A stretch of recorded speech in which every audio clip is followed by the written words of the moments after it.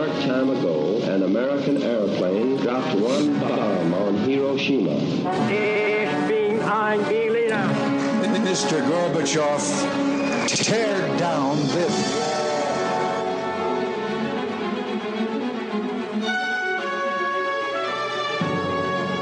The American people, I think, is good people. They have not to charge with the guilty of all the lies.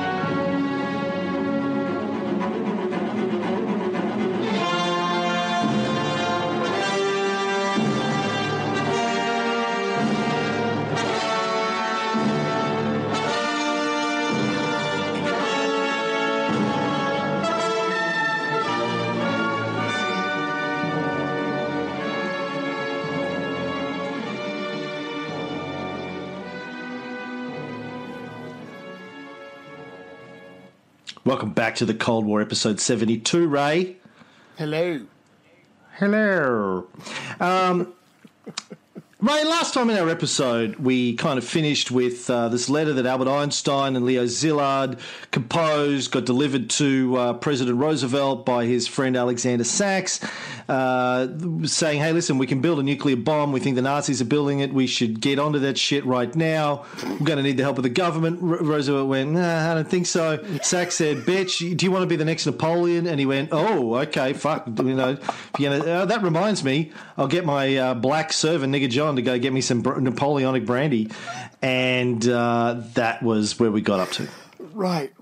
Now, Paul Watson, this Brigadier General, he doesn't waste any time. However, he is a man who goes by the book. So obviously the first thing you do is you have to set up a committee.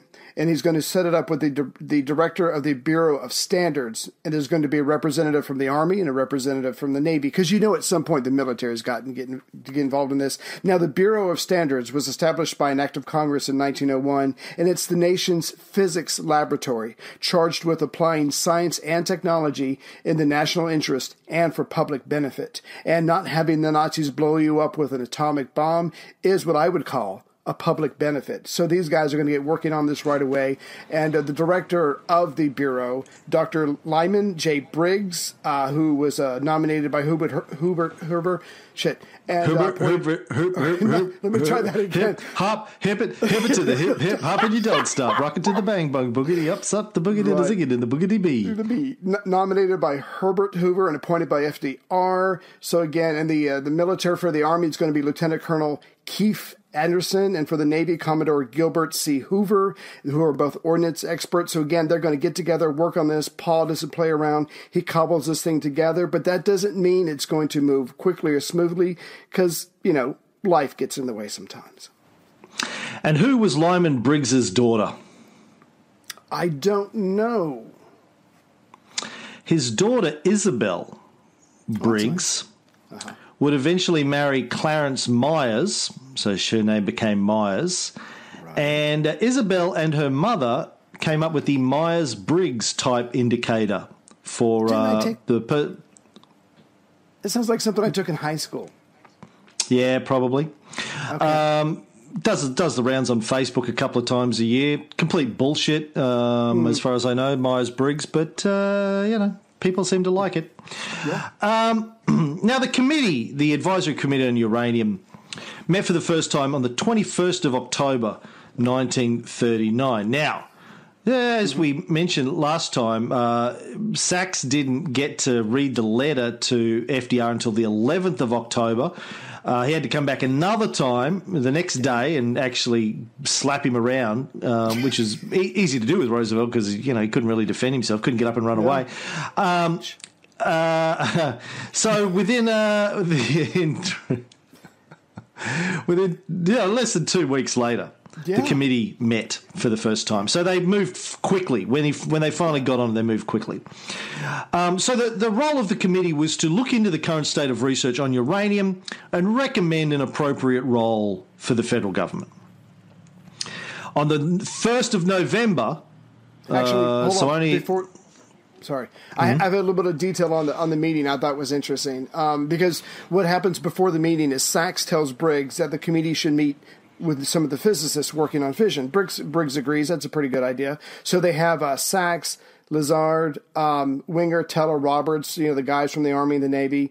And Szilard spoke up and he focused on the possibility of a chain reaction in a uranium graphite system, which shows that he's still thinking about exploding natural uranium, not separating to U-235 like we were talking about earlier.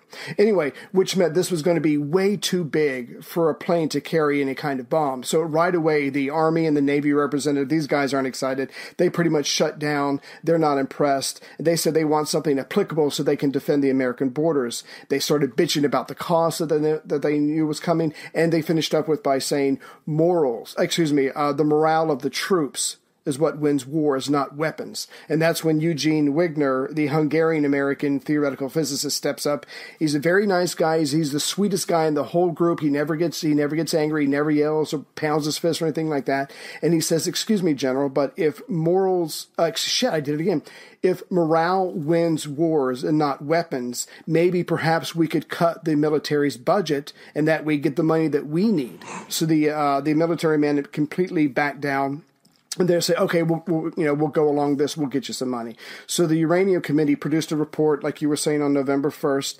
It narrowly emphasized exploring a controlled chain reaction as a continuous source of power in submarines. But in addition, it noted, if the research turns out to be explosive in character, it would provide a possible source of bombs with a destructiveness vastly greater than anything known. So again, it's not all about bombs as bombs. It's about coming up with a source of power that hopefully you could use in submarines and ships and maybe tanks and have that advantage on a conventional battlefield. Yeah. Nuclear energy for everyone. Yeah. You get some and you get some. So on the 1st of November 1939, the Uranium Committee recommended that the government should immediately obtain 4 tons of graphite, which was used to slow down the neutrons coming from the fission reaction, and 50 tons of uranium oxide. But there's still no proof that the whole thing would work. And even if you could create a chain reaction, even if that was possible, and no one was sure at this stage that it was, how would you fit everything that you needed into something of a size that could be used as a bomb? As Einstein said, you might be able to build a bomb small enough to get on a ship, but you really be able to put one on a plane? It's hard to imagine. Because, again, we're talking 50 tons of uranium oxide that they got for this. Now, I'm not going to use all of it, but as we'll see later on, when they start building the first chain reaction, they needed a shit ton of uranium and graphite. Go ahead. Fermi himself at this stage thought that there was, and this is a quote, little likelihood of an atomic bomb, little proof that we were not pursuing a chimera. But you have to, because what's that game strategy or game theory? If the other side even has a 1% chance, you have to do it too. As we're going to find out, the recommendations from this report are going to lie around for a little while, which is going to be very frustrating. We'll get to that in a minute. However, several United States labs continue to work on fission studies, mostly because Fermi wrote letters to them asking them to do so, and because of his name and his stature, a lot of those people agreed with that. Now, what is interesting at this point is that the United States is trying to use carbonate, but Germany wants to use heavy water to slow down the fast neutrons generated in a nuclear fission reaction. But only Norway has the one plant in the entire world that can make heavy water. And so Germany's asking Norway for a lot of heavy water, but they get turned down. And as we're going to see, that's not a very good idea to say no to Nazi Germany. France is also wanting and asking for a lot of heavy water, as are the Russians, as are the Japanese. Everybody is exploring this. This race is not just between 2 or 3 countries. This is all the major players, and the race is truly on who's going to get there first. And as you can imagine, fear of everybody else getting it is driving everybody. One thing I wanted to mention about Alexander Sachs before we move on is not very well known, but he obviously invented the saxophone, which is named after him. Can't believe he's dead. Cannot believe George DeMichael is dead. I refuse to go there in my head. I really do. Fuck, that's incredible. Anywho, Alexander Sachs, inventor of the saxophone. Now, keep in mind that all of this is going on before Pearl Harbor. Right. So the US isn't even officially at war. Yeah. But they're still getting behind this because some people at least think they're going to end up in the war. No one really knows how. Maybe some are writing letters to Japan saying, please bomb us because we need to get in the war and you're the closest. Hitler can't bomb us. He's too far away. Somebody do something, please. Right. Get us into this thing. They're like tag team fighter, WWE. They're on the outside of the ring. They're just waiting. They've got their hand up like, fucking tag me, bitch. Yeah. Like my namesake, Rahalik, the founder of the Rileys, cutting off their hand at the wrist, throwing it into the ring so the other guy who's being held down can tag him and he can get in and beat him with the other hand. Don't know if you've ever tried to do a pole driver with one hand, but you just need an elbow anyway, so it's okay. You just grab your wrist with the hand, blood everywhere, makes the mat slippery. It's great. Adds a little bit of something to it. One guy who did believe that America was going to end up at war was Vannevar Bush, the president of the Carnegie Foundation. Do you know what his relationship is to the George Bush family, Ray? No, please tell me. I don't know. I think they're distantly related. I did know once before. I meant to look it up before the thing. So I doubt if there's a connection. Hey, mate, the Bushes have taken over America many times. He got his doctorate in engineering from MIT and Harvard in 1 year. I mean, this guy burned the candle with a flamethrower. You know what I'm saying? This guy was intense. Yeah. Now, no direct familial ties, as it turns out, between Vannevar Bush and George Bush. Yeah, you were right. Yeah. Impressive guy, Vannevar Bush, legendary engineer and inventor. He may have even been a eugenicist, I've read. I don't know if there's any truth to that, but hey, why not? Don't we all want the master race? Well, I keep holding out for the master race to come along. As far as I'm concerned, the master race is the Swedish bikini team waiting to be taken over. So that's all. The bikini Swedish girls bikini team. It's bikini team. Yeah. That's a thing, really. Yeah. No, it's a running joke in America. I guess it's not over in Australia because you have gorgeous women on the beaches all the time. You don't need the Swedes. No, our running joke is just America. America's our running joke over here. Speaking of which, 17 school children shot yesterday. Yeah. Again, what is it? How many school shootings have you had so far this year? 18. 300 school shootings since 2013, I read, in America. Someone worked out for the year of 2018, and this is just staggering. For the year of 2018, there's been a mass school shooting every 60 hours. It works out to be every 60 hours. We're recording this on the 15th February, your time? Yes. So 6 weeks in. If you want to hear our full thoughts on gun control, listen to our Bullshit Filter series on gun control. Anyway, as I said on that, America, I can't see it changing. It's not. Yeah, you're screwed. You're screwed. Yeah. Anyway, back to Vannevar Bush, V-Bush, V-Boo.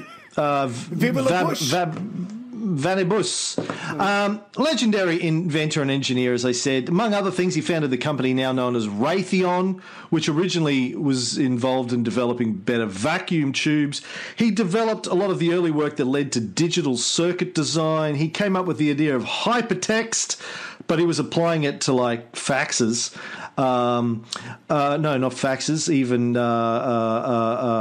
what came before faxes? Telegrams, or something like that. He was vice president of MIT and the dean of the MIT School of Engineering before he became the president of the Carnegie Foundation. So, smart motherfucker, Vannevar Bush. And in June of 1940, FDR established the National Defense Research Committee with Vannevar Bush at its head. He was Head Bush. That's what they called him, Head Bush. Bushmaster. Now, its priorities were the development of radar, which he had worked on with his vacuum tubes, proximity fuses, and anti-submarine devices. The Uranium Committee fell under its remit also. And it was reconstituted, the Uranium Committee this is, as a scientific body at this point, purged of its military membership. And in the interest of security, all foreign-born scientists were barred from the committee, and further publication of articles on uranium research were banned. Yeah. Now, unfortunately, all of the good scientists were foreign-born. Right. For Fermi, Rutherford, all these guys. Sorry, you can't work on it. Only Americans. Fortunately, they had a few good ones, a few good Americans. I had read that during 1917 he had worked with the government, developing a magnetic submarine detector. And because of that experience, he realized the conflicting problems of military and civilians working together. So it was one of his ideas, we need to purge the military if you really want us to be able to move forward. And FDR listened to him. So again, he brought that experience with him. Yeah, as we'll see later on, though, they make that mistake again in the Manhattan Project, bringing in the military, but we'll get to that. So in 1941, plutonium was discovered. Actually, could we back up for a second? Yeah. All right. Sure. I just wanted to mention something. So we mentioned the first meeting, the military says they're going to get them the money, but the money is not being forthcoming. These guys are trying to buy the carbonate. They're like, what the hell's going on? And for whatever reason, just said nothing had moved on this committee's report. In early February, Paul Watson, on his own, pretty much brought it up to Lyman Briggs, and Briggs eventually approved the $6,000 for the graphite. It turns out that Briggs delayed giving them the money because, one, he was ill, and two, he didn't want to spend the money. So again, part of it was illness, and part of it was just someone who was, this is the United States during the Great Depression. They're all a little hesitant about spending money. Now, just to make it more interesting, in April of 1941, Germany occupies Norway. And as we said earlier, Norway has the Vemork hydroelectric plant, the only entity that makes heavy water. So now they suddenly have the monopoly on this, which speeds up the need for the Americans to get going. The following year, in the following month, May 10th, 1940, Germany invades Belgium, the Netherlands, Luxembourg, France, and FDR is bringing on these scientists. But again, these scientists are saying, you want us to do things that might lead to this incredible bomb. But FDR gives them a speech pretty much absolving all the scientists. He's like, I need you to do this, but you will not be responsible. All the responsibility will come back on me. And that did ease some of the burden for the scientists, that he was the one who was making the call. So again, things are starting to get serious. Even if they wanted to use heavy water, the heavy water is now gone. Germany's got all the heavy water. They're thinking it's going to speed up their program. The Americans have got to get their act together. Oh, I wanted to add on to the Vannevar Bush thing you were talking about. So after Poland gets invaded, he starts putting on his own. He starts putting together a team of different physicists and experts and things like that, because he knows that the United States is going to be dragged into the war, and the answer to winning a war for him is superior weapons. So he puts together this proposal for the president. He says, whoever's in charge of this has to be able to report directly to the president. We need our own money, and there could be no military involved. And he's able to get a meeting with Harry Hopkins. Now, Harry Hopkins, to his credit, has been thinking along the same lines, except for his committee was going to be called the Inventors Council. But Bush's idea is better. It's already worked out. He's got people picked. Thus comes the National Defense Research Council. So again, a lot of people are thinking along the lines, but Bush took the initiative and he brought it to FDR through Harry Hopkins. FDR is impressed and he gets the green light. Yeah. So, as I was saying before, in 1941, plutonium was discovered. Now, the importance of that is the plutonium, the 239 isotope of plutonium was 1.7 times as likely as U-235 to create a fission reaction. So nearly twice as likely. Yeah. And they could produce large amounts of fissionable plutonium from the U-238, which they had a lot of. So now there are two options to explore, U-235 and plutonium for creating a bomb. Meanwhile, V. Bush had been appointed director of the Office of Scientific Research and Development. This had been established by an executive order on the 28th of June 1941, 6 days after the Nazis invaded the Soviet Union, giving V. Bush direct access to the White House. And that was one thing he said he had to have in order for this to move forward. Now, the National Defence Research Committee is headed now by a guy called James Conant, who is the president of Harvard University. It gets downgraded to an advisory body, while the Uranium Committee became a section of the OSRD, Office of Scientific Research and Development, and is codenamed S1, Section 1 of the Office of Scientific Research and Development. Now, we've talked about S1 before on this show, back when Harry Truman was still a senator running around trying to make a name for himself by, sorting out military waste.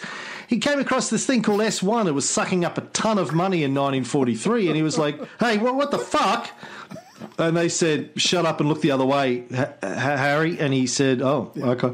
Yeah, okay. All right. Yes, sir. Yeah. Sorry. Meanwhile, over the pond in England, not to be left out of this story, the Brits have set up a thing called MAUD, M-A-U-D, the Military Application of Uranium Detonation Committee, the MAUD Committee.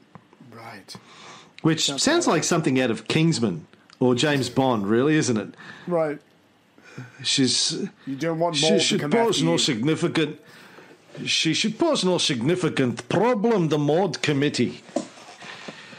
It was set up in 1940 to research atomic weapons, and they issued a report saying that fission of U-235 could happen even with fast neutrons. You didn't need to slow these motherfuckers down. They estimated that a critical mass of 22 pounds of U-235 would be enough to produce an enormous explosion.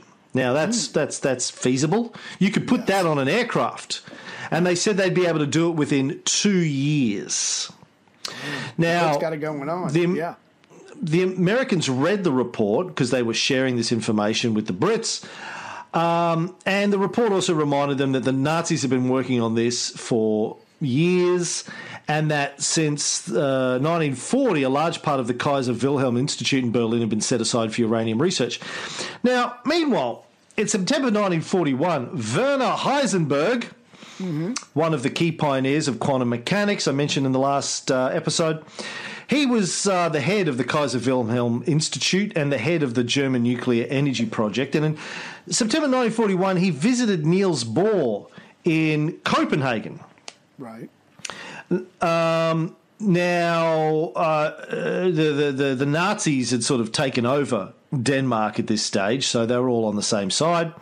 During the meeting, the two guys went outside for a cigarette and had a little bit of a chat, which has caused a lot of speculation over the years. Both of them later gave different accounts of what was said. According to Heisenberg, he started to talk about nuclear energy, nuclear weapons, about the morality of the Nazis' development of it and the war. Niels Bohr seems to have shut the conversation down immediately. I do not want to talk about this in the bomb. Don't mention the war. I mentioned it once, but I think I got away with it. Now, his situation was getting kind of dicey, Niels. As it turned out, a couple of years later, he got word that he was seen as a Jew, like Lisa Meitner, and they were coming to get him. So he defected to the UK. Now, when he was in the UK, he ended up meeting our old mate Churchill. And he tried to convince Churchill that they should share the work that the Brits were doing on the bomb with Stalin and the Soviets. What? There's no way. Well, he said, look, we are all on the same side. We are all on the same side. We have the common enemy. We have the common enemy. We are friends. You know, Stalin is such a happy, jolly fellow. I've seen photographs. He's always smiling, like Vladimir Putin, probably because he knows there's suitcase bombs scattered all the time. Churchill wanted him arrested for even suggesting that they should share nuclear secrets. I've got mine arrested. Hot poker? He didn't get arrested, but Churchill wasn't happy with the idea. Now, Oppenheimer agreed with Bohr, and together they tried to convince FDR that they should share their nuclear research with the Soviets. FDR actually was up for it because we know that he had a soft spot for Joe. He wanted to trust Joe. He wanted to like Joe. He wanted to, give him the benefit of the doubt that they were all on the same side and they would be able to work together. He also was very cognizant, FDR, that if he betrayed Joe and Joe found out he was betraying him, that was it. They would, the relationship was fucked. Right. But here's another option. What if FDR didn't want to share it with Stalin, but didn't want to have to make the call? Really, all you have to do is say, well, go back to Churchill and talk to him again. And if he approves, I approve. And I know that last part, as far as I know, wasn't said. But I think maybe that the FDR was just getting out of having to say no. But that's probably my just paranoia or cynicism. Yeah, I think so. I mean, I don't know. We've spent a lot of time talking about those guys. I think FDR probably would have shared it with Stalin if he could. If anybody would have, it would maybe have been FDR. You're right. Yeah. But Churchill, as we know, hated Stalin, except when he got really drunk. Then he fucking loved him. But the rest of the time, he kind of hated him. Because, Churchill had a tiny penis and he realised the British Empire was on its way down and the Soviets were on their way up and all that kind of shit. But anyway, FDR sent Niels Bohr back to have another discussion with Churchill and get his... Look, if Pooh Bear agrees to it, I'll agree. We'll do it. And of course, Pooh Bear wasn't going to agree to it. It never happened. Anyway, Vibu went to see Roosevelt on the 9th of October, 1941. Summarised the British findings from the Maud report, discussed the cost of building a bomb, how long it would take, said, look, we're still not sure it can be done. Got to be honest with you. Right. Still theory, could be crazy. Right. Yes. No, I'm just saying he said this is British calculations, British information, but this is what we got. This is the same guys who sent their prisoners down to paradise with white beaches, nice temperature, most of the except in Brisbane where it gets fucking hot. Yeah, it's just, there's fishing sports, so listen, we can't take it all with a grain of salt, anything they say. They stayed in this cold, polluted, tiny little fucking overcrowded island, and they sent their prisoners to paradise. So, look, take it with a grain of salt. So it might not be possible. But, that said, Roosevelt gave Bush permission to discuss the construction of a bomb with the army and to move his head as quickly as possible, but not to go beyond research and development without presidential authorization. I don't want to come in here one day and find out fucking nuclear bomb. Find a fucking nuclear bomb in my presidential bedroom, right? Or in my parking spot. Yeah. He said he'd find a way to get the money for it if it proved feasible. Asked Bush to draft a letter back to the British government, asking them to partner with the Americans on this, share their research openly, keep going. Well, let's build this motherfucking thing. I'll pay for it because I know you have no money. Because we took it off. And well, not yet, but yeah. Now, Arthur Compton of the University of Chicago headed the committee into uranium research at this time. He then reported back to Roosevelt on the 6th of November, just 1 month and a day before Pearl Harbor. He said that they had concluded, he said, look, we've done very careful research on how much uranium-235 we're going to need to produce a powerful bomb. And, based on the greatest scientific minds and the most advanced calculations we can produce, considering we don't have an iPhone or a MacBook, was somewhere between 4.5 pounds and, let's say, 5, 6, let's just say 220 pounds. So, yeah, somewhere between 4.5 pounds and 220 pounds, somewhere in that vicinity, I think would be enough. So they said, you really don't know, do you? You're just making that up. Yeah, it's like... How much is that going to cost? Yeah, well, just the the isotope separation alone. Right. And as you explained earlier, they're exploring, physicists all over the world at this stage are exploring different ways of separating the isotopes, different ways of slowing down the neutrons, etc. But just that alone is going to cost between $50 and $100 million. Now, $100 million in 1941 is roughly $1.7 billion today. They're like, listen, we need $2 billion. We really don't know if this is going to work. Right. We really don't know how much of this we're going to need. We really don't know anything, but just give us the money and cross your fingers and give us thoughts and prayers, and we'll see how it goes. So I'm sorry, but I have to ask. This is 1941, before Pearl Harbor. We're not at war. We're still trying to come out of the Great Depression. And these schmucks in their tweed suits and their bow ties are asking for the equivalent of $1.7 billion. Yeah, and they got it. And this is the thing that I really want to stop and give respect to. I mean, this was a serious moonshot. Mm-hmm. This was a shit ton of money, bringing together the finest minds that they could, on the hope that it panned out. And that they would need it. As it turned out, they didn't. But this is a massive scientific undertaking. As I said before, it wasn't even not just the science, which was cutting edge, right? But they didn't even have any uranium. They're like, fuck, now we need to go get all this uranium. We don't even have any uranium in America to speak of. We have to go get it. Then we have to extract the 235 from the 238 or convert it into plutonium. Like, this is not an easy thing to do. This was one of the most complicated and complex scientific experiments ever done, and they were trying to do it under extreme pressure and on extremely compressed timeframes. So it was a supremely impressive series of events that took place here. So Bush forwarded their findings from Compton to Roosevelt on the 27th of November.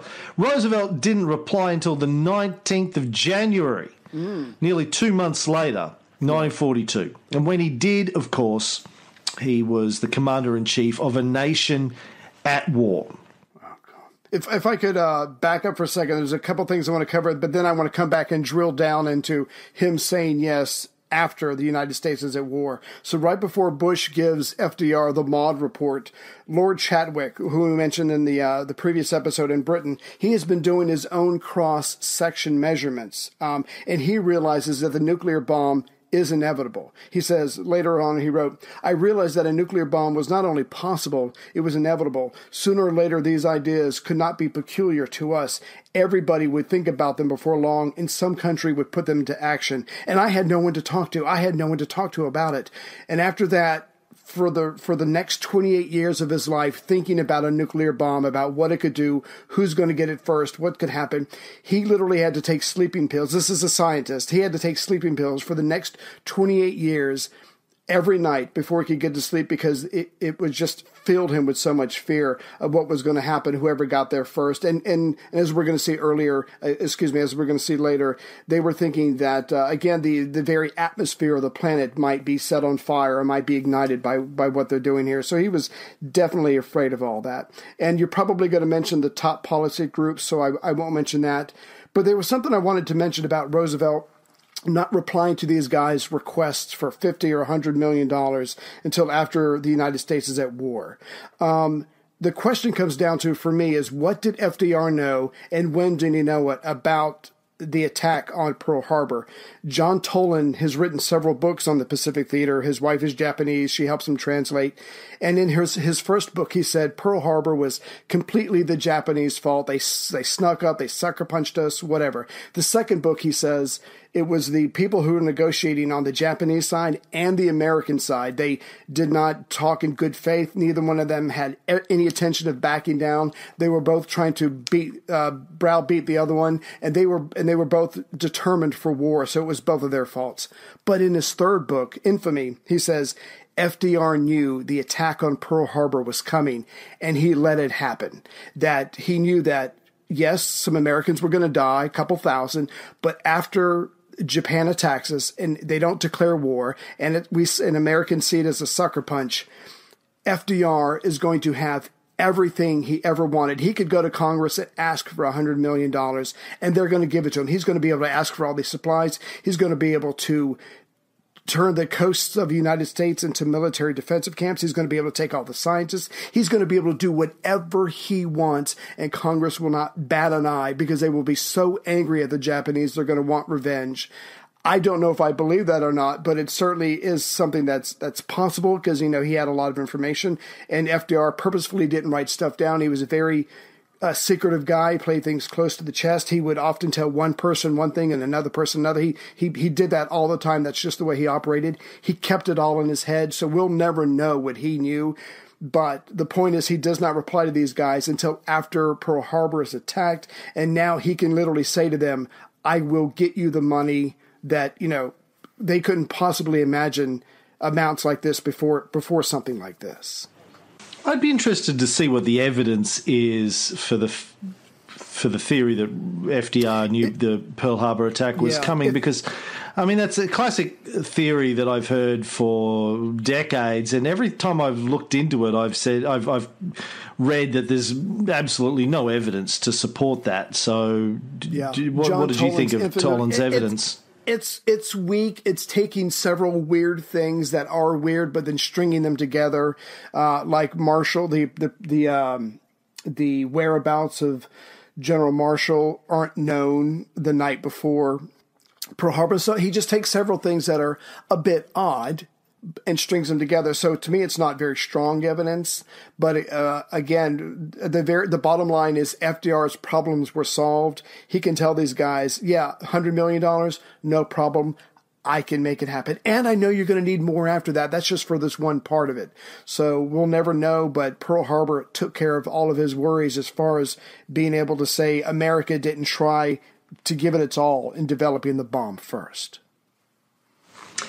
I think, as we've talked about on this series earlier on, America was at war with Japan before Pearl Harbor because they had launched economic blockades against Japan and were preventing them from getting access to the resources that they needed, petroleum and that sort of thing. They had sent their fleet to Hawaii specifically to stop the Japanese being able to get access to the resources that they needed for the war in Asia. So they were at war with them, just they hadn't declared it. It wasn't declared. It was just... the Americans were fighting an economic war, which is still a war. It's, just because you haven't dropped a bomb on somebody doesn't mean you're not at war with them. Because you haven't declared war doesn't mean you're not at war with them. It was a what's the word I'm trying to think of? Secret war. No, not secret, but unofficial. Let's go with that. It was an unofficial war. Yeah. Well, it wasn't passive because it was active, but they weren't shooting guns at each other. But that's not the only kind of war. Right. Anywho, right. So now they get the money. He gives the project the green light. All of the work around the uranium research now is taken away from the NDRC and given to the newly formed Top Policy Group, TPG. Is this like the third or fourth group that's been formed? Yeah, you got to move it around. Got to keep people on their toes. This one had Bush, Conant, Vice President Henry Wallace, Secretary of War Henry Stimson, and the Army Chief of Staff George C. Marshall running the Top Policy Group. Now, of course, now that they're at war, money isn't going to be a problem. Everything is top priority now, particularly building a weapon that could beat the Nazis and trying to beat the Nazis to having the world's first nuclear weapon. Now, because security is a high priority, right? It was suggested that the S1 project should be put under the control of one of the armed forces, and it was decided that the Army and its Corps of Engineers was the most suitable. So Roosevelt approved the Army involvement, and the Army officers started to join in the S1 meetings early in 1942. Now, research up until now had been happening all over the country at different universities. Yeah. In April of 1942, they began to centralise everything in Chicago. And they took space wherever they could find it. Now, famously, one of the spaces that they used to build a laboratory was a racket court under the West Grandstand at an old football stadium called Stagg Field. It wasn't being used anymore. No. But they grabbed this secret underground and started to build what became known as Chicago Pile 1, the world's first artificial nuclear reactor. Underground at a football stadium in the middle of Chicago. I hope nothing goes wrong. I read one book that said the university had long ago decided that academics was going to be a priority over football, which, good for them because that's what they're there for. So, yeah, there's this unused, these vast unused rooms under the stands, the squash courts and things like that. But it was interesting because they had stuff spread out all over the place. Columbia University, an aircraft hangar on Long Island where Goodyear housed their blimps, Berkeley in California. But Compton of Chicago had the best argument. He said, the board of the university has promised to give me anything and everything I want. And besides the coasts, the east and west coasts, those are all being militarized and organized for a war effort for defense. So forget the coast. Let's do it here in Chicago. And he bet another university president a 5-cent cigar that Chicago would have a chain reaction going by the end of 1942. Do you know who Stagg Field was named after, Ray? I just assumed it was an awesome stag party, but no, tell me. It had an awesome name. Amos Alonzo Stagg. Stagg, how's it going, mate? Amos Alonzo Stagg. Fuck me. His parents hated him, obviously. Amos. AAS is his initials. Yeah, ass. He was an American athlete and a college coach, football coach. Served as the head football coach at the International Young Men's Christian Association Training School, a.k.a. Springfield College. Then the University of Chicago, then the College of the Pacific. Anyway. So it was named after him. It had originally, though, been called Marshall Field. Mm. Do you know who that was named after? Someone named Marshall? Actually, someone named Marshall Field. Oh, that was his actual fucking name. What are we going to call this field? Let's call it Marshall Field. Oh, after who? Marshall Field. He was entrepreneur, founder of Marshall Field and Company, Chicago-based department stores. Anyway, so they're building a nuclear reactor in the middle of Chicago, underground, in secret. What could go wrong with that? Nothing. Nothing can go wrong with that. I don't see any problem with that at all. Now, it gets... Yeah. So the project is put under the control of a guy called Colonel James C. Marshall. Mm-hmm. Not to be confused with George Marshall. He's a West Point graduate and he had a lot of experience building air bases. And he's put in charge of the new Laboratory for the Development of Substitute Metals, or the DSM. And in New York, he starts building the Manhattan Engineer District, the MED, right, which is why it's known as the Manhattan Project. Some of the work was being done in Manhattan. Now, Marshall was a bit of a cunt, as it turns out. Didn't understand really what they were trying to do here. Right. When they said they found a space, the test site in Tennessee that was available. He kind of dragged his feet, didn't want to commit to it, didn't really know what was going on. Oh, he was one of these military guys that didn't get it. Yeah. And I don't know, interesting whether or not he saw it as a threat, whether he thought these nerdy scientist guys were just a waste of time and money, right, whether he thought, shit, that $100 million we could be using to do something real, this is all theory, we don't know if this is going to work. Anyway, in June of 1942, he had a discussion with Norman Hilberry, who was one of Compton's top assistants. He said, so Hilberry, how many bombs you guys going to build here? And Hilberry said, one, maybe two. He said, what?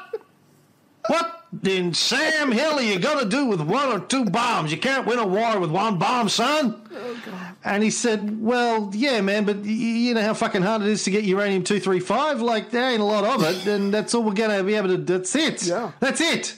That's going to cost us a couple of $1 billion to build 1 bomb. Like you get that, yeah. He said, Marshall said, that's crazy. This is actually a quote. There is a fundamental principle in military matters, which, and I don't care how fantastic this atomic device may prove to be, is not going to be violated. This is one's ability to continue delivering the weapon. And it's this that determines whether the weapon is useful. If you folks succeed in making only 1 bomb, I can assure you it would never even be used. The only basic principle on which the military can operate is the ability to continue to deliver. You got to sit down and get reorientated, son. The thing we're talking about is not a number of bombs. What we are talking about is production capacity to continue delivering bombs at a given rate. That, you will discover, is a very different problem. I just want to say, if you don't watch it, you're going to be like a Roman emperor and blow a blood vessel in your brain and die. General or colonel, whatever he was. Now, when the news got back to the scientists, they were beside themselves, particularly Szilard. He wrote a memo to Vannevar Bush where he said, in 1939, the government of the United States was given a unique opportunity by Providence, a.k.a. me, motherfuckers. I am Providence. This opportunity was lost. Nobody can tell now whether we shall be ready before German bombs wipe out American cities. Ooh. Such scanty information as we have about work in Germany is not reassuring. And all one can say with certainty is that we could move at least twice as fast if our difficulties were eliminated. He wanted to get rid of the army. He said the army is slowing us down, which I find fascinating. So you would think that the army, given the opportunity to build a motherfucking big bomb, would have been all for it. You know, like, let's look, we got the money. Let's just go, man. Like, this could change everything. Yeah. Well, this could save American lives. But no, at this point in time, the army is just getting in the way, slowing things down. Marshall didn't get it. Wow. So I want to back up for a second. So the day before Pearl Harbor, on the Russian front, General Zhukov launches a massive counterattack against the Nazis. It's over 100 miles long. I mean, this thing is massive. The Nazis are only 30 miles away from Moscow. And the Germans realize back in Berlin that this is going to be the first time that Blitzkrieg isn't going to work. So out of reaction to that, they double down on their organization for the atomic bomb, and they streamlined the entire organization. And just like these guys in America have switched committees and brought in new people, the Germans put their top people on it, people like Hermann Goering and things like that. So they're doubling down to get the atomic bomb because they've run into a in Russia. So in the spring of 42, Heisenberg tells this uber group of people that it is possible to make an atomic bomb, and that he explained to them, to the best of his ability, how far the Americans had gotten and what they were working on. And he was talking about plutonium, even though he didn't know the name plutonium. He just knew that they had made a leap forward. So Albert Speer, Hitler's architect, who's also in charge of armaments, even though he's not qualified for that, he gathers all this information and he takes it back to Hitler. He tells Hitler everything that he can understand himself, and Hitler's not impressed. He's like, whoa, this is going to take way too long. We have to have something now. And Hitler actually says something like, I'll be dead before this happens, before, they can find the nuclear bomb, which in one way is true and another way not true. So anyway, what the Germans do is they change their emphasis. Now they want to work on nuclear energy to drive their battleships, their submarines, their tanks. So they still want to win conventionally, but now they're going to do it with nuclear-powered weapons. But of course, the West doesn't know this, so FDR pushes on with his program, thinking that the Germans are still out to make nuclear bombs, and they are, but it's no longer their number one priority. Now they want to develop nuclear power. The Germans actually brought in Alexander Sachs, and he said, let me tell you the story about Napoleon. Hitler said... and he went to Paris. What did he know? He went to Paris, and he got Napoleon's robes or something. I don't know what he didn't have the wine, so he went to Paris and got his robe. Yeah. So Marshall is given the boot, and on the 17th of September 1942, the Army appoints Colonel Leslie R. Groves to be the head of the project. Yeah. LG! He's promoted to Brigadier General 6 days later. Now, Groves was an engineer, not just a military man, but an engineer. Like he's a scientist. He's a smart guy. Yeah. He gets it. He's smart. Right. He had built the Pentagon before this. That was a little project that he did, a little side project, built the Pentagon.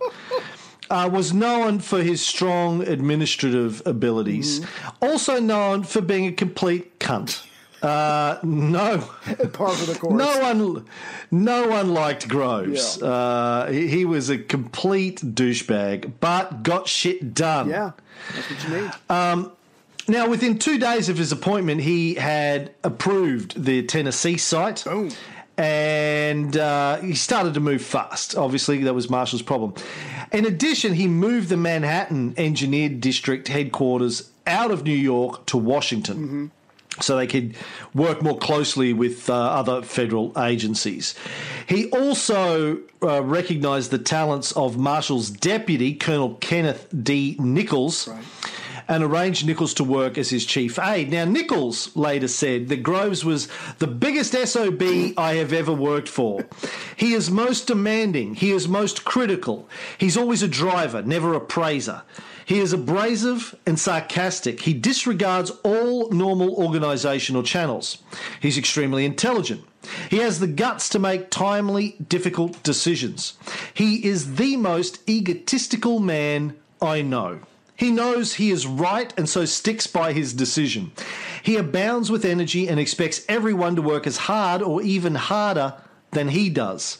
If I had to do my part of the atomic bomb project over again and had the privilege of picking my boss, I would pick General Groves.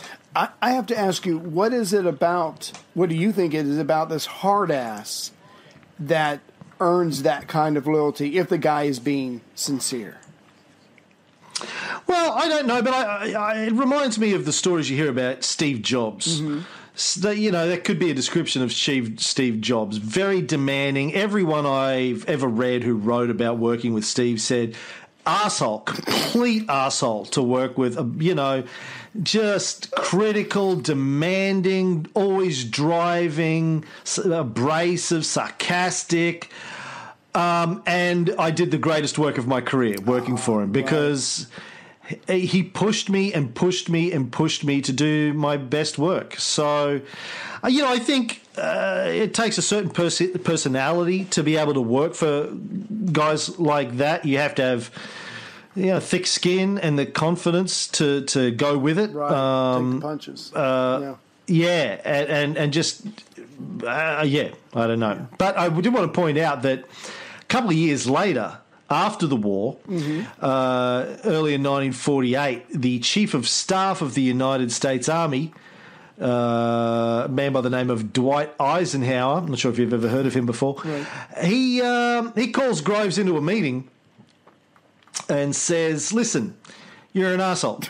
I've had such a long list of complaints about your rudeness, arrogance, insensitivity, contempt for the rules, and manoeuvring for promotion out of turn that I just want to tell you, you're never going to get promoted to become the chief of engineers. Oh, damn. And so Groves quit the army.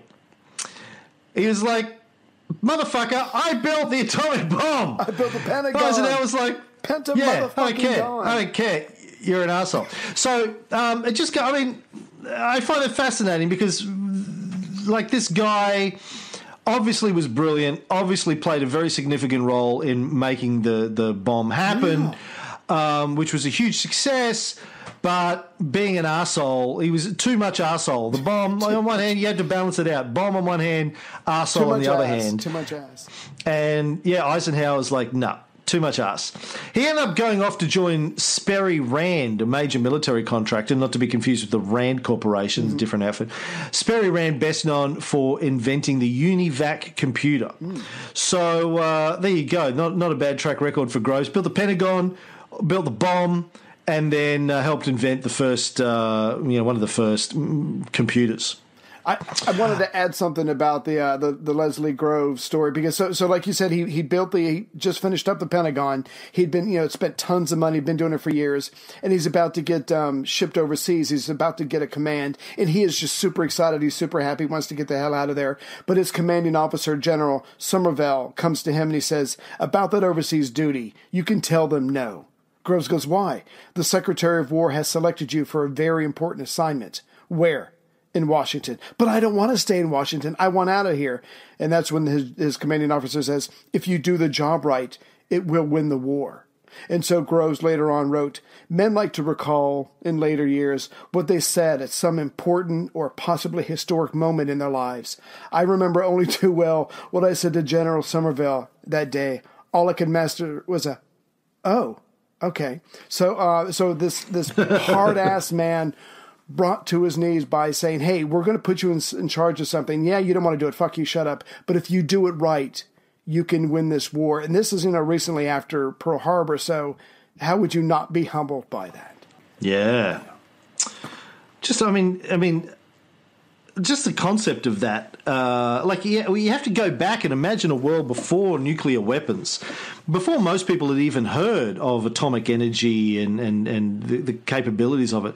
To be told that there's a secret project that you're going to be put in control of that could single-handedly win the war must have been a mind fuck. I mean, could you have believed that? Could you have taken that seriously? Well, I don't know. He was. I think he had a clusterfuck of a brain for about 5 seconds, but like you said, his ego was so massive. He probably shook it off. And went, oh, okay, I can do this. Course, I can. Yeah, you picked the right man. Of course, I can do General. That. Yeah. So on the 5th of October 1942, Groves paid his first visit to the laboratory in Chicago. He meets Compton, Fermi, Szilard, Hilberry, other top scientists who were there. Obviously, they've started allowing foreign-born scientists in now because Fermi, as we know, is Italian. Szilard was, Hungarian? Mm-hmm. Letting him in.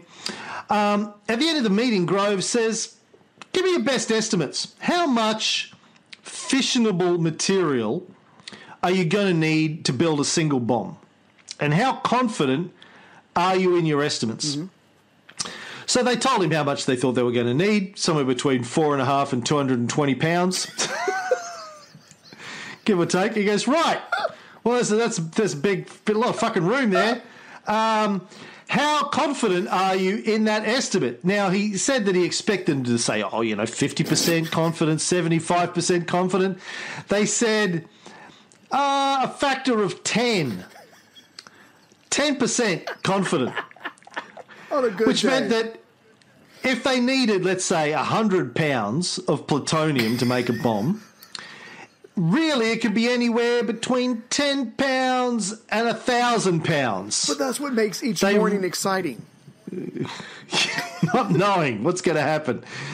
Groves said it was like being a caterer who was told he has to be prepared to serve anywhere between 10 and 1,000 guests for dinner. That's a good point.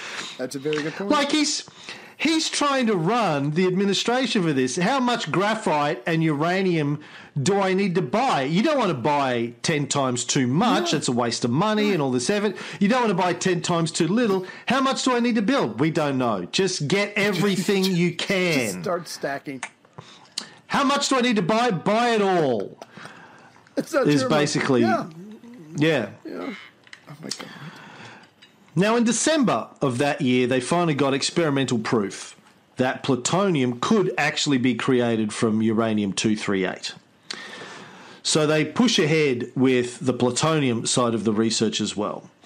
Meanwhile, Robert Oppenheimer, we've mentioned briefly a few times before, is put in charge of a group of theoretical physicists known as the Luminaries. I think that was a name he coined for them, the Luminaries. Right. Basically, we're the smartest motherfuckers on the planet, is what they were calling themselves. Because they were humble. Right. And, the smart motherfuckers is what they called themselves. They had wallets with smart motherfuckers embroidered in them. SMF. Yeah. How do I know which one's your wallet? It's the one with smart motherfucker written on it. Now, Oppenheimer's an interesting character. And my mate in LA, Victor Santoki, and I spoke about it. He's a big fan of Robert Oppenheimer because Victor lives next to Caltech, where Robert Oppenheimer spent many years. Nice. And we drove past there. He said, see that office there? That office is where Robert Oppenheimer was banging his secretary or something like that. I don't know. Good for him. Yeah. Would bang his secretaries. Oppenheimer is a really interesting character. Born to a wealthy Jewish textile importer who had a massive collection of rare paintings. He had some Picassos and some Van Goghs in his private collection. So he was born into privilege and did a lot of his early work on astrophysics and quantum field theory and nuclear physics. Also claimed to be a communist. And that's who you want to put in charge of your nuclear weapon project, a commie. And he wasn't shy about it either, which I love about him. When he joined the Manhattan Project in 1942, he had to fill out a personal security questionnaire, and it asked, are you or have you ever been a member of the Communist Party? And he said, motherfucker, I've been a member of just about every Communist Front organisation on the West Coast. What? He wrote that in his security profile. Bitch, please.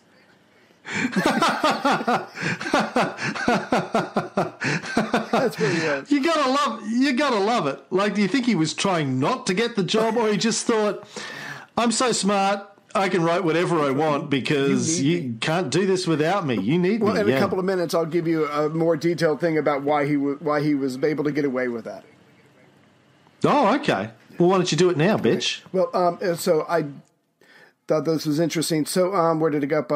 Yeah, so Robert Oppenheimer later wrote, he goes, before they came to me, I was not interested in, I did not read about economics or politics. I was almost wholly divorced from the contemporary scene in this country. I'd never read a newspaper or a current magazine like Time or Harper's. I had no radio, no telephone. I learned of the stock market crash in the fall of 1929 only long after the event.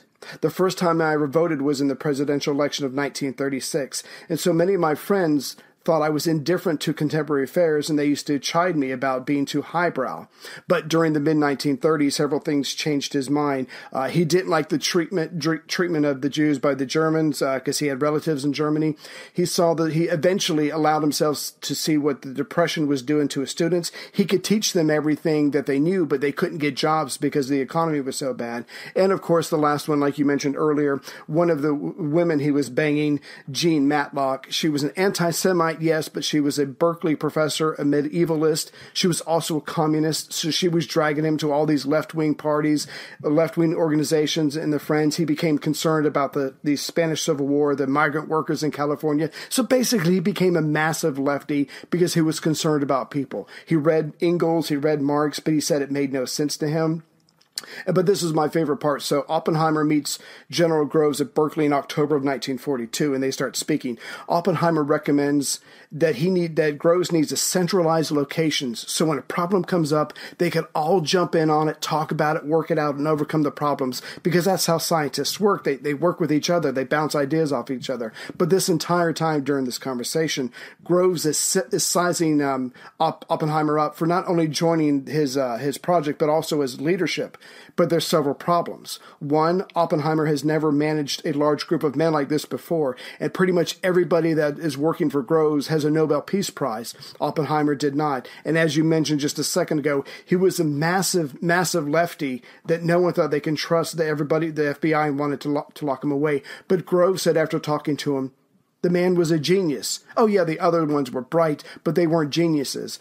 Oppenheimer could talk to you about any subject that you brought up. The only thing he didn't know was sports. But Groves recognized the genius that this man was, and he knew he had to have him, and he had to have him take charge of the project. Yeah. Now, he was also, Oppenheimer, this is on the board of the ACLU, and in 1941, the FBI opened a file on him and had him listed as a CDI, Custodial Detention Index. Now, these are the people that would be immediately arrested in case of a national emergency. No, you're going away. You haven't done anything wrong, but you're going to jail because we don't trust you. Damn, that's hard. Now, again, Victor, when we were in LA, walking around LA, I was looking for a SIM card. He told me that I think it was his stepfather, might have been his father or his stepfather, one of the two, was also on the CDI list. Oh, God.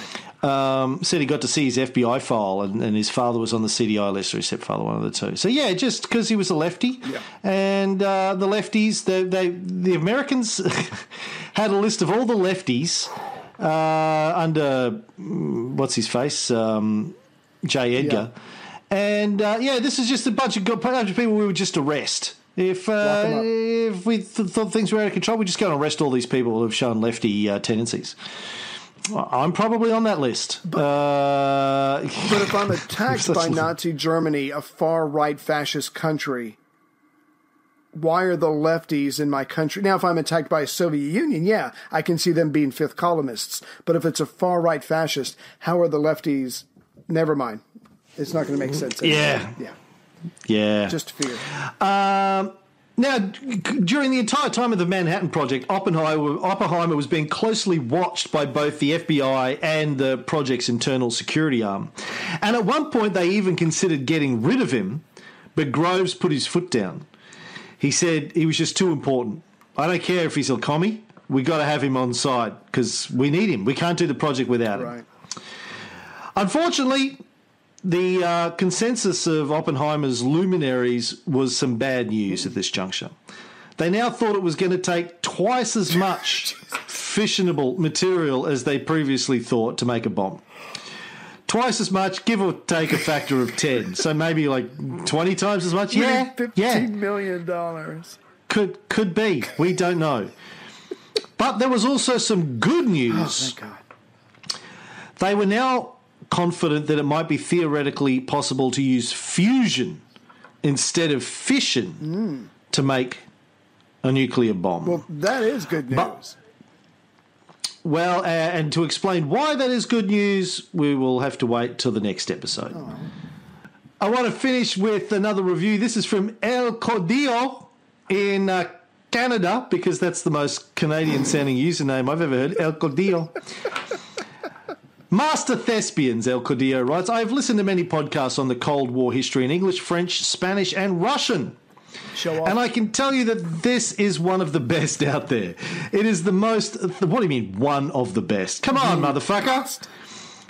It is the most thorough and complete. It is also one of the least biased. The podcasters have really tried to show all sides of the story and have achieved what few podcasters, especially English language podcasters, have been able to do, which is to understand and empathise with the other. In this case, the Russian point of view. Achieving empathy with other peoples is one of the best ways to make the world a better place and reduce the chance of future peace. Here.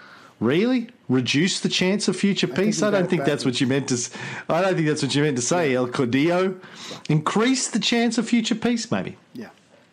So I encourage everyone, especially North Americans, to subscribe and give this podcast a try. The only other podcast out there that comes close to it is Vivat Historia, a Russian podcast, which is a scary alternate universe version of this one. It also has a back and forth with an excellent host and professional historian, Sergei Vivatenko, who is very knowledgeable and tries to show good qualities in people that most Russians despise, such as Churchill and Truman.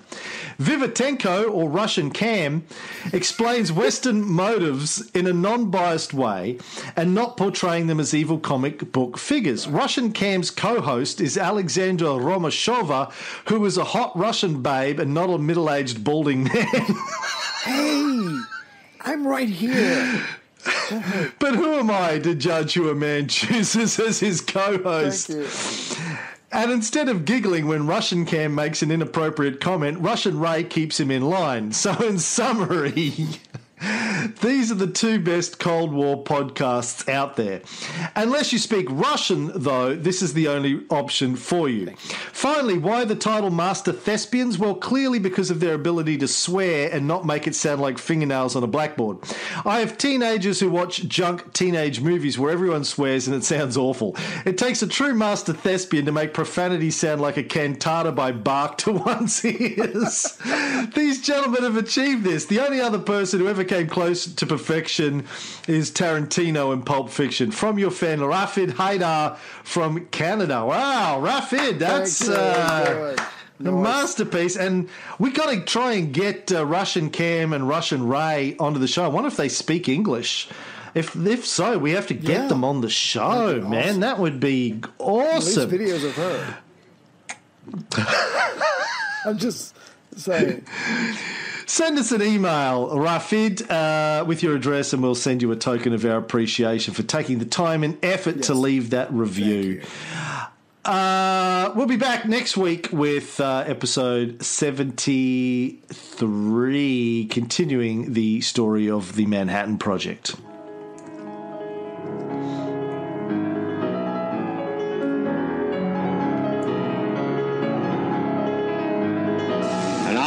Curtain has descended across the continent.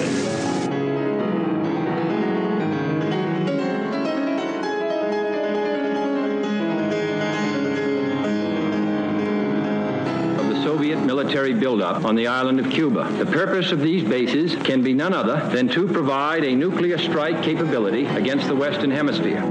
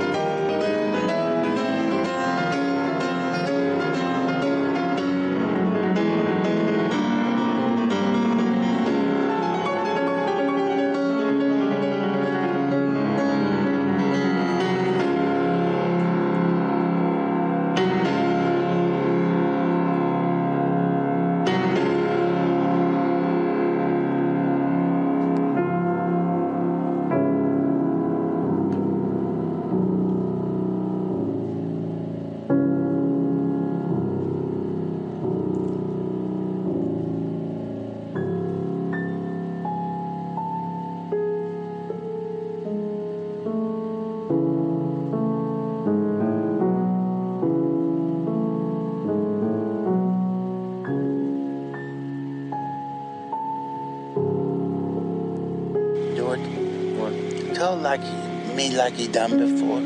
Tell you what. About the rabbit. Not tonight. Come on, do it. Tell like he done before, please, please, please.